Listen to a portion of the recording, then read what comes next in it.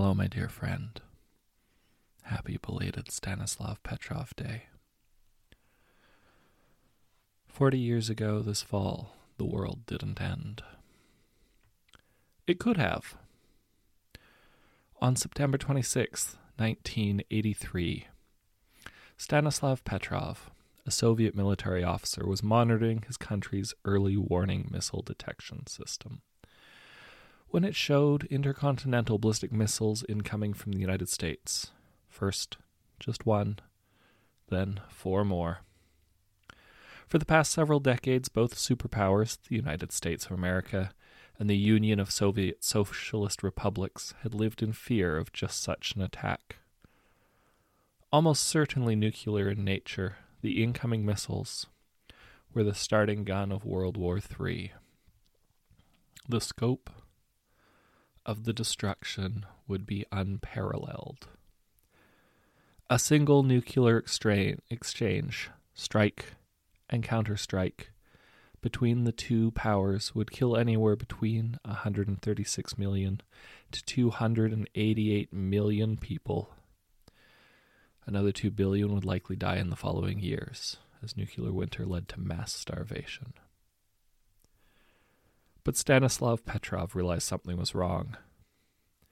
He, like his American counterparts, had been trained to expect that the first strike, when it came, would be catastrophic, involving hundreds of missiles.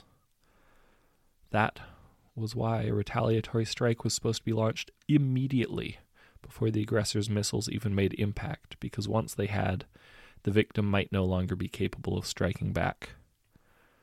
The doctrine of mutually assured destruction, it was called. 5 missiles didn't make sense.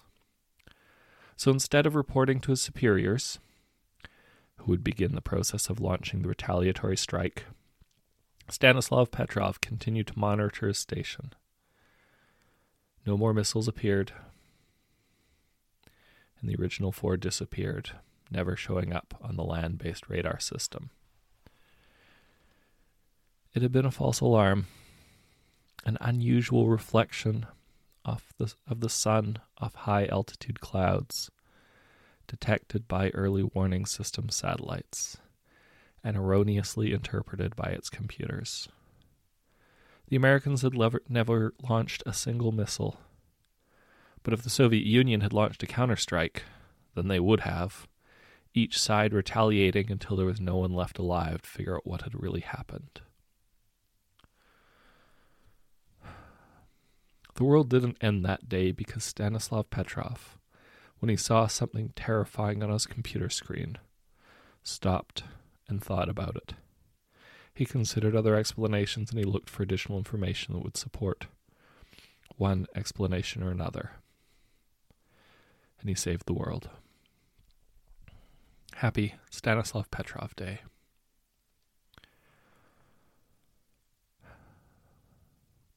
Additional little sidebar. I haven't done a lot of reading on Stanislav Petrov, but I have read a little bit, and this story seems accurate as much as it says.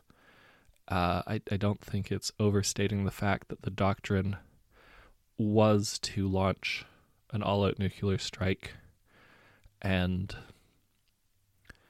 he suffered immensely for his choice. Even when it was realized that they had, had a false alarm, he was still ruined for it. Like the military doctrine at the time was that they should have launched, even in the case of a false alarm. And so this was not just a, hey, something's weird, I better think a little hard about it. This was a defining choice that echoed through his life roughly for decades, if not the rest of it. It probably wasn't good to be a dishonored military guy. I'm trying to remember if he was actually sent to prison for some time in the Soviet Union because of this choice. Anyway. Stanislav Petrov Day, y'all. Be well, my friend.